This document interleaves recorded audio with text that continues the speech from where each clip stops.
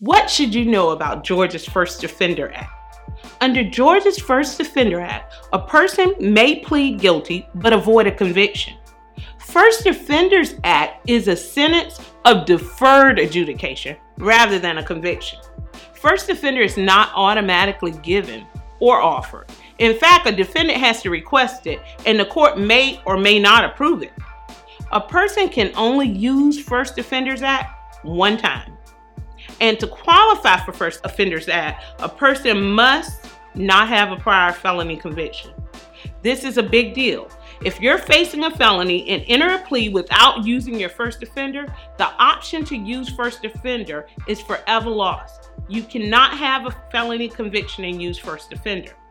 There are certain offenses that do not allow first offender treatment as well, such as DUI, murder, armed robbery, so no first offender for serious violent felonies under Georgia law.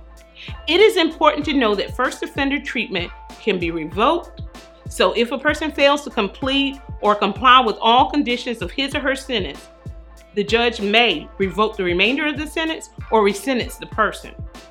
Defendants who have entered a plea under first offender often ask, how do I handle criminal history questions on applications for employment?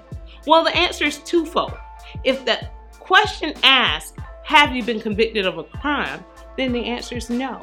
But if the question asks, have you been arrested? Then the answer is yes. This is what you need to know about First Offender Act in Georgia.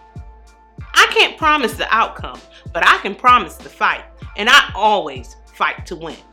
Call us, the Burgess Law Group, the small firm with the big fight.